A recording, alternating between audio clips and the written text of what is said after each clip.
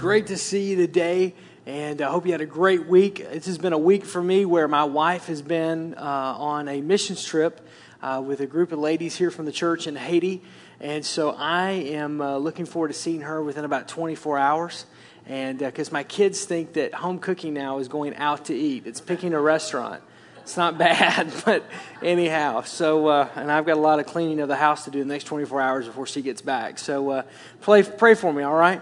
But it's good to see you. And if you have your Bibles, I want you to turn with me to Judges chapter 3. To Judges chapter 3. And I'm going to get there in just a minute. I want to talk, and really my message is actually pretty short. I know it's hard to believe, isn't it? And but it's very simple. But it's something that it's a thought that I keep coming back to. Now this is, and this past week, it's just been like I've tried to get away from this and think, it's just me, whatever. But I just keep coming back that this is the message, just the word that I'm to give this weekend. And here's the reason. In Scripture, I love the accounts in the Old Testament of men and women who did great things for God.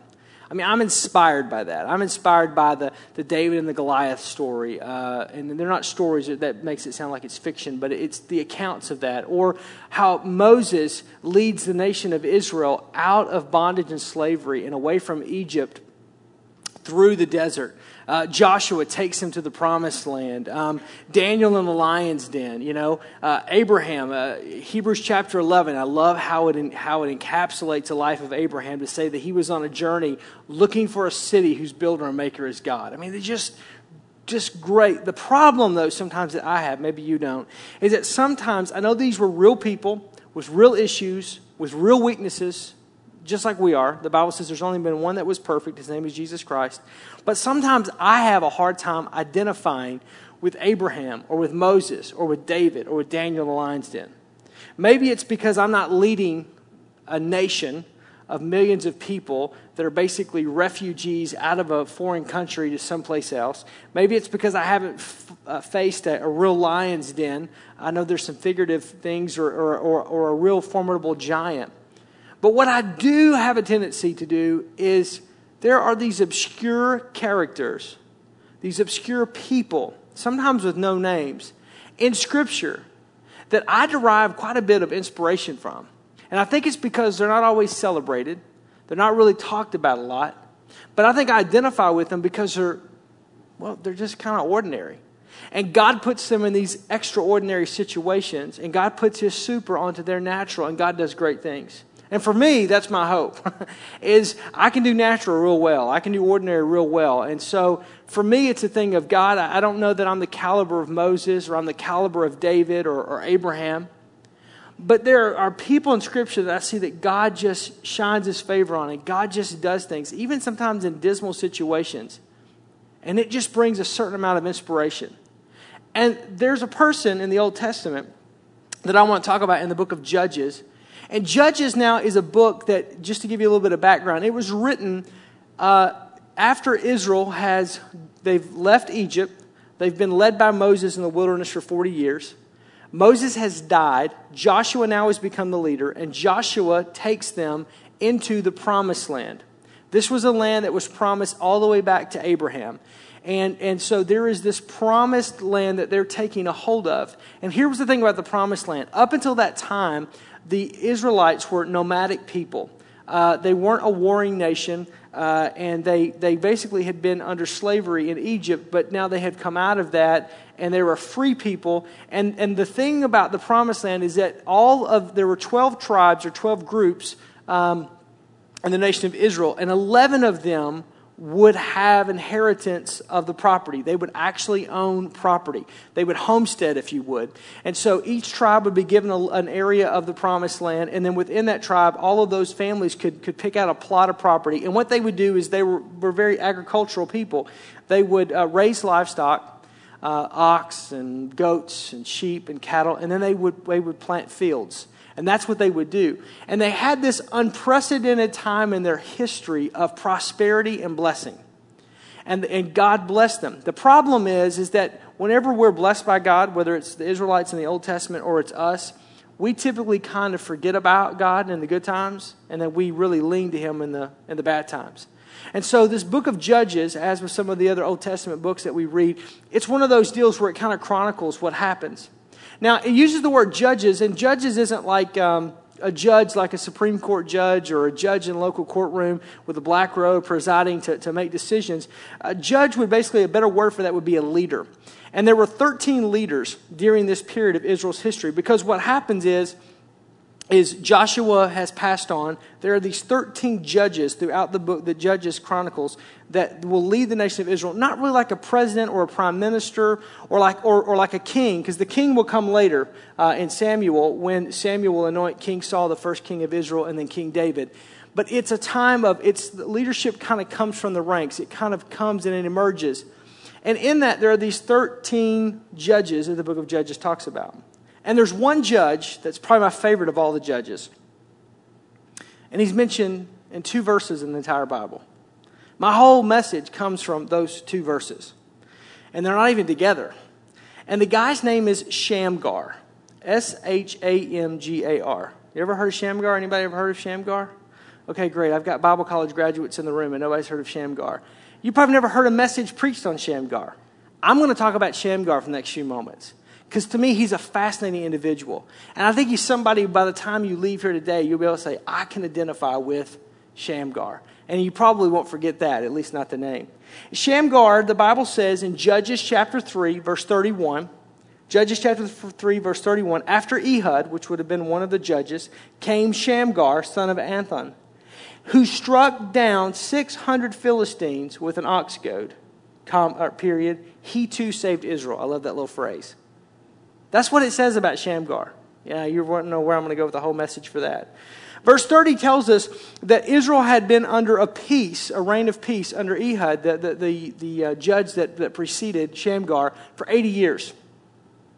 That's a fascinating story, too, if you got time to read that. It's Ehud and the fat man. It's a very interesting story, because it's what happens. But we're not talking about Ehud. So there's 80 years of this peace. And again, remember, Israel's an agricultural nation. And so what happens is that they had overcome the Moabites. That had been one of their enemies. Well, they overcame them. Ehud helped them lead under that 80 years of peace. And all of a sudden, the Philistines, which was another adversarial group of people, they were a warring nation. Israel's not a warring nation at this point. They're coming against Israel. And here's what's happening. Israel basically raised livestock and they raise crops. I mean, you just think of central Wisconsin, right, where you just have farms and you've got cows. That's Israel at this point in time. No red barns and silos. That'll come later, but right? So that's it. And the reality is that they would go in and do this. And in the fall and the harvest times, the Philistines would come in and they would basically raid the farms. And so Israel would plant their crops and they would take care of their crops. They would water the crops, and then they would come in, the Philistines, and they would raid the grain and raid the crops, and they would take whatever livestock they wanted. And because Israel wasn't a warring nation, they began to shut down. Matter of fact, if you turn over to chapter 5, this is the second time where Shamgar's name appears in Scriptures, only the 2 times. It describes the lack of public safety, the panic that's caused by these raids. In verse 6, and in the days of Shamgar, son of Anathan, the roads were abandoned. Travelers took to the paths. Verse 7 goes on to say that the village life in Israel ceased. And verse 8 continues, and not a shield or a spear was seen among 40,000 in Israel. Again, these are farmers. These are not warriors. Okay, this isn't Rambo, right? This isn't Jason Bourne. These guys are farmers. They're, the farmer in the dale. I mean, they're just doing their thing. They're trying to live peaceful. They're not a warring nation. They're just there. And they have had this unprecedented peace and prosperity in their life. And 80 years ago, it was interrupted by the Moabites, and God took care of them under the judge Ehud. And now there is this Philistine problem again. And the Bible tells us in verse 31 that we just read that Shamgar, for whatever reason, has his fill of the Philistines. And he takes an ox goad. Now, you understand what an ox goad is. An ox goad would be basically a stick, a staff, about 2 inches in diameter, anywhere from 5 to 10 feet tall. And on one end, it would be sharp, like a point, because it would be used to prick the animal, especially like oxen or cattle, and to prick them in order to keep them, to get them moving, to get them to working, especially if they're working the fields and they're plowing the fields. And the other end would basically be like a chiseled end that would be kind of a flat end that was used to basically pick the dirt and the mud off of the blades and off the plow. The Bible says Shamgar, this guy, we only know two things in Scripture, takes an ox goad, a stick with a point on the one end and a flat chiseled end on the other, and kills, I'm just telling you, just think about, don't get too sanctimonious with this, kills 600 warriors. Now, you want to talk about a Jason Bourne moment? Like, you want to talk about like Matrix on steroids? I'm just telling you, when I get to heaven, and I get to that IMAX in the sky, because there's a whole lot of this that I want to see, like, for myself. Because I believe we're going to be able to, the Bible says we're going to understand better, by and by. We're going to understand and know. I'm getting a great seat. And one of the shows I want to see is Shamgar defeats the Philistines. That's one of the movies I'm going to watch. And I'm going to get myself a Diet Coke and a big thing. Or I'm going to get a regular Coke because there's no calories in heaven. Hallelujah. You know what I'm talking about? And some butter popcorn with extra butter and extra salt because there's no pulmonary issues in heaven. And I'm going to watch him pull a full can out and whip them with a stick. I'm just telling you. It'll be showing at 2 o'clock. I'm just saying, I'm going to be there. Because here's the deal is, here is this guy that Scripture says nothing else about. We know nothing else about. He's important enough that he's given a name. And not everybody in Scripture is given a name. Sometimes they're just referred to as that person or that man or that woman. Or they're referred to by what they do or by their infirmity. But he's given a name. And Shamgar has his fill. And he turns around and he takes his ox goad and he just goes off. And the Bible says that he, too, saved Israel. Peace under his reign. Now, here's what I want you to get. Here's the big deal. I'm going to give you my entire 3 points in a poem in this one statement. Right? I still got more time to speak, but here's this. Shamgar did what he could with what he had with where he was. Shamgar. This is the whole message, folks. It's on the screen. Shamgar did what he could with what he had with where he was. Let me say that one more time. Shamgar did what he could with what he had with where he was. That's it. And I'm going to show you for just a second why that's so important. First of all, let's look at this. Shamgar did what he could. Shamgar finds himself in a situation that he would have never chosen, he'd have never wanted. He's a farmer, for crying out loud. He doesn't want attention. He's only mentioned in 2 verses in the entire canon of Scripture. But yet what he's known for is killing 600 Philistines and restoring peace to God's people. Why?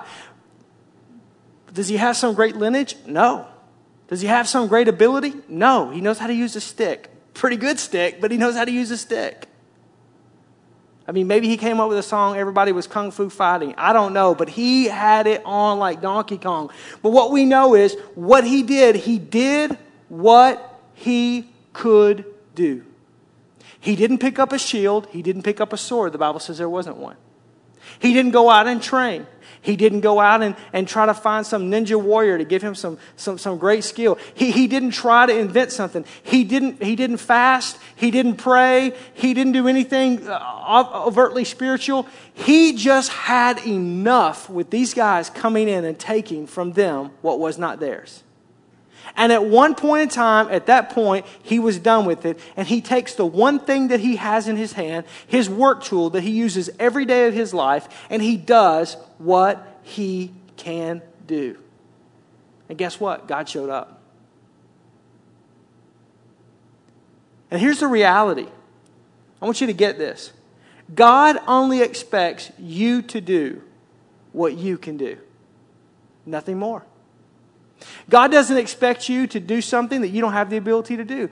God doesn't expect you to do something that you're not equipped to do. God doesn't expect you to be something that you're not intended to be. God doesn't expect you to have a purpose that's not yours. God doesn't expect you to do what anybody else in this room has the ability to do. He doesn't expect you to be Billy Graham or Mother Teresa. He doesn't expect you to be perfect. He doesn't expect you to be right. He doesn't expect you to be worthy. He just wants you to do what you have the ability to do.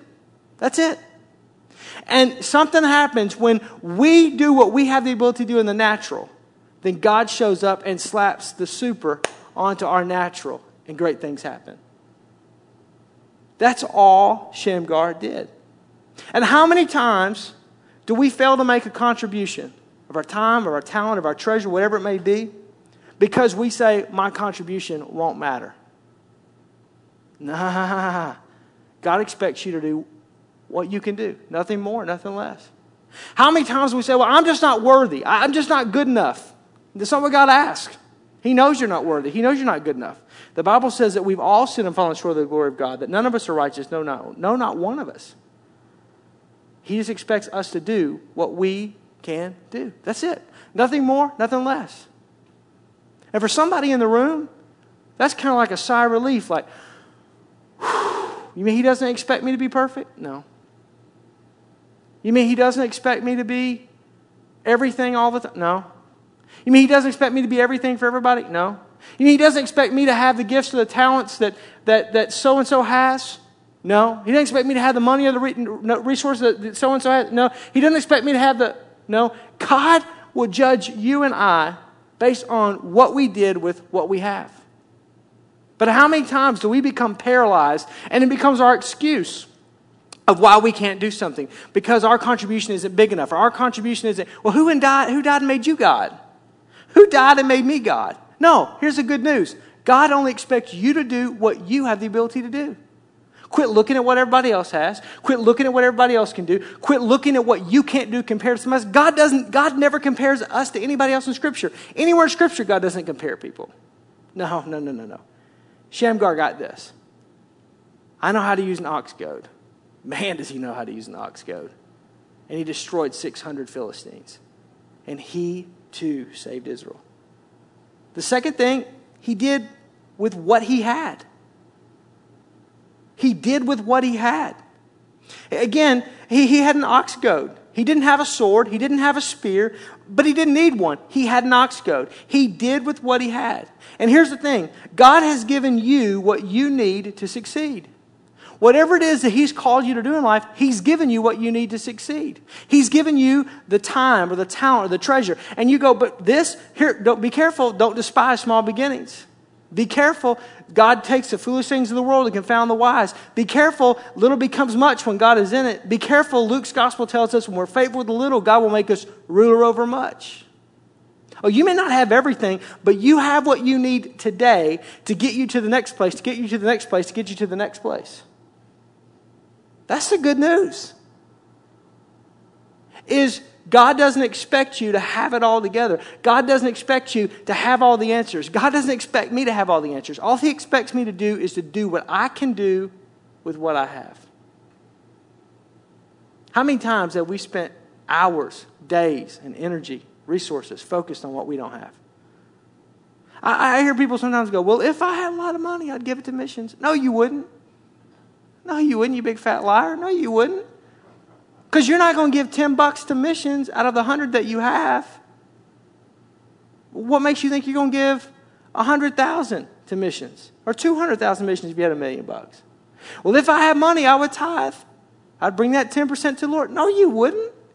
Quit lying to yourself. If you won't give $1 out of 10, you'll never give 50 out of a $500 paycheck. Well, if I had more time, I'd volunteer for ministry. No, you wouldn't. No, you wouldn't. No, you wouldn't. Because you find some other reason and some other excuse.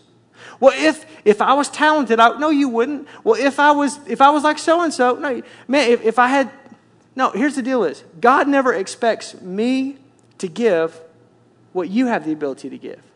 Or you have the ability to give. He expects me to do what I can do. He doesn't expect me to operate with the giftings that you have or that you have or that you have. He expects me to operate with the giftings that He's given me, even if it's just that I know how to use an ox goad and that's all I can do. He says, I can use that. I can use that. Many times we wait for ideal circumstances. We wait for supply. We wait for resources to come our way. And the word of God is, don't wait on God to send you something. He's already given you what you need to begin to do what He's called you to do. You may not have everything, but you got something. You may not be able to do everything, but you can do something. And Shamgar knew this. And I'm just talking to somebody today. I'm telling you, I'm in your kitchen right now. And you have all these half-baked excuses on why you can't do what God's called you to do. And I'm telling you, you have what you need. You may not have the harvest that you need, but you've got the seed to plant the harvest in your hands. But you've got to begin to sow the seed. You've got to begin to act. You've got to begin to do what you have the ability to do. And when you do that, then God shows up. So Shamgar does what he can with what he has. The third thing is with where he was. He didn't pick the place. He didn't pick his time in history. He didn't pick the circumstance. I mean, he was living in a time and a place in his life where his property, his life, his family, his country were at the mercy of these Philistine thugs and thieves. But what he did do was he didn't paint himself as helpless and hopeless. And he didn't wait for perfect circumstances. And he didn't wait for perfect materials to start. He started exactly where he was. He didn't wait for an army. He didn't wait for an arsenal. He didn't wait for the sword to come in that he had ordered from Amazon to be shipped and FedEx that he was going to get. And then the video curriculum was going to teach him how to use a sword. He just simply, it's a joke, folks. He just simply said, this is what I have. This is where I'm at. And this is what I'm going to do. And I just want to make a statement. My dad used to say this to me. You can go anywhere from here. You can go anywhere from here. Where you're from is never a problem. The problem is where you're going. And sometimes we think, I can't accomplish something because of where I'm from. Maybe that's a geographical location. Maybe that's a mental place. Maybe that's an emotional state. Maybe that's some situation and circumstance. Well, you just don't understand it, Aaron. You don't understand the family I was raised in. You don't understand the heartache. You don't understand the problems. You don't know what I've gone through. You don't know my history. And you're right, I don't. But I do know this, that you can get where God wants you to go from wherever. The place that you start is not what's important. It's the destination that's important.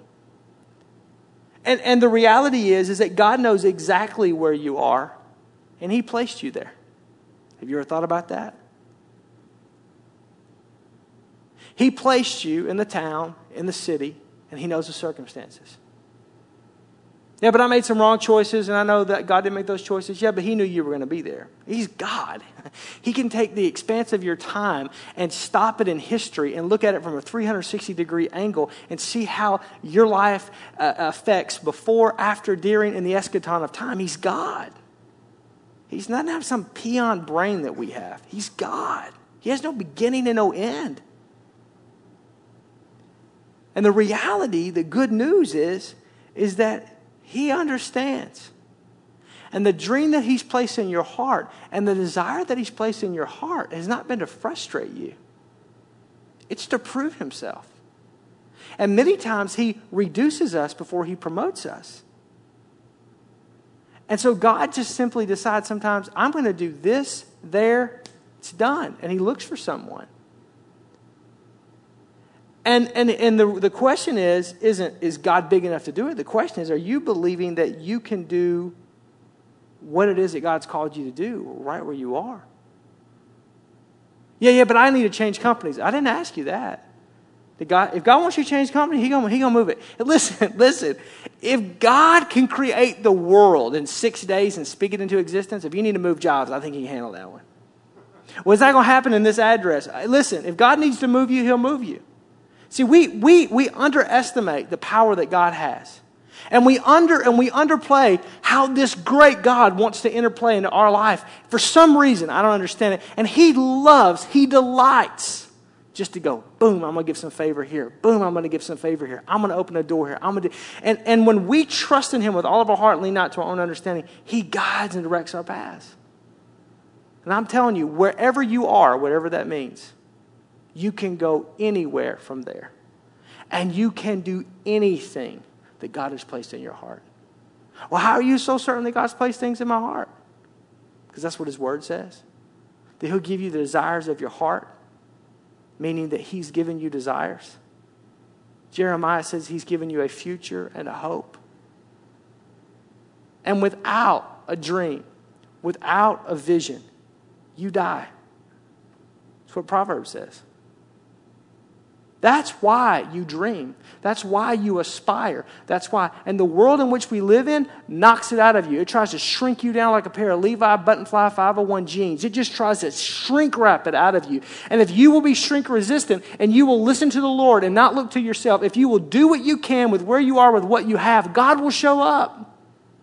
If you will do with what you have with where you are, with what you have the ability to do, God will show up. That's all he asks you to do. He doesn't ask you to do what you don't have the ability to do. He doesn't ask you to move to do that. And he doesn't ask you to do something that's beyond your own resource. He wants you to do what you can with where you are, with what you have.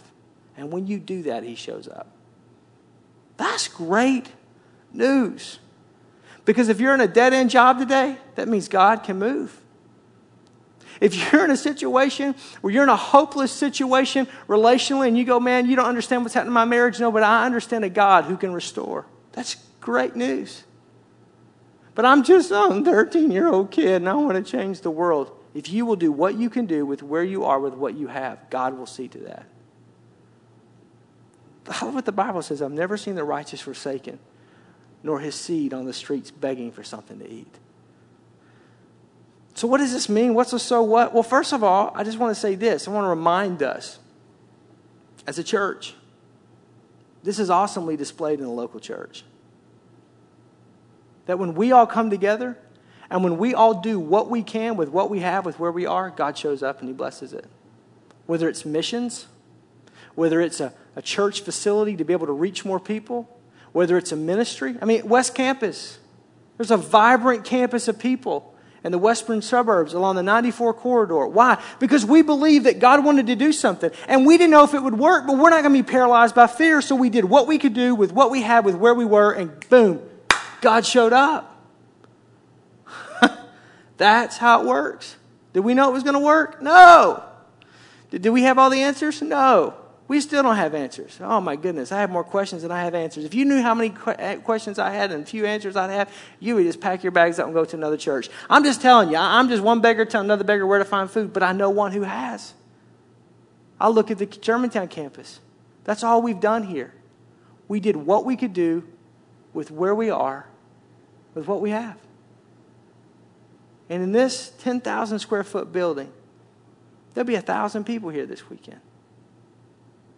Here. Why? Because God is not bound. God has no limits. The only limits that God has is you and me. And if we will do what we can do with what we have, with where we are, God will show up. So what does this mean for you? It means this. Don't forget the purposes that God has for you. And don't forget that God's not limited by you or by me. If we will simply do what we can do, that's all he wants you to do. If we will simply do with what we have. He's not asking you to give more than you have the ability to give, whether it's your time or your talent or your treasure. And we'll do it right where we are. God will show up. God will show up. Are you doing what you can do with what you have, with where you are? That's all he asks. Father, I just thank you today for your word. I thank you for your people. And God, I thank you that we serve, Lord, that you're alive, that you're on the throne, Lord. You're high and lifted up. Lord, you are holy. And God, we're holy not because we're perfect. We're holy not because we're forgiven. We're holy because you are holy. And when we are in you and you are in us, you don't see us with our flaws and with our imperfections. But you see us through the eyes of grace. That the blood of Jesus Christ that washes away our sin. You see us as redeemed and as whole and as pure. Not because we are, but because you are. And Father, I just pray for people here today, they just feel beaten down. They just feel downtrodden. God, that they would have that spirit of Shamgar. And they would do what they can do. Not what anybody else can do, but what they can do. That they would ask themselves the question, am I doing what I can do? Not what I want to do, not what I'd like to do, but what I can do. Am I doing what I can do? With where I am. Not where I want to be, but with where I am. God, with what I have. And I pray, God, that you, through the vehicle of the person of the Holy Spirit, would just speak to every one of our hearts. And that we would just contemplate that and ask ourselves the question. And if we are doing what we can with what we have, with where we are, then God, let us not become weary in doing good. But in due season, if we don't quit, we'll have our reward, Galatians 6, 9, and 10 says. And I pray if we are doing what we have, what we can with where we are, with what we have, that you would give us strength today. That this message would just be faith. It would just be fuel to our fire, because your word says that faith comes by hearing, and hearing by the word of God. Let faith arise. And if we need to make some course corrections, if we need to get out of our pity party that we have, God, if we need to really look at ourselves in a real way, the way you see us, then let us make those adjustments and do what we can do with what we have, with where we are. Lord, in order, God, to please you, to fulfill our purpose that you have for us in this life, and ultimately to stand before you and hear the words, well done, good and faithful servant. Not because of great exploits, not because there were biblical pages written about us, but because we did what we could do with what we had, with where we were. In Jesus' name, amen.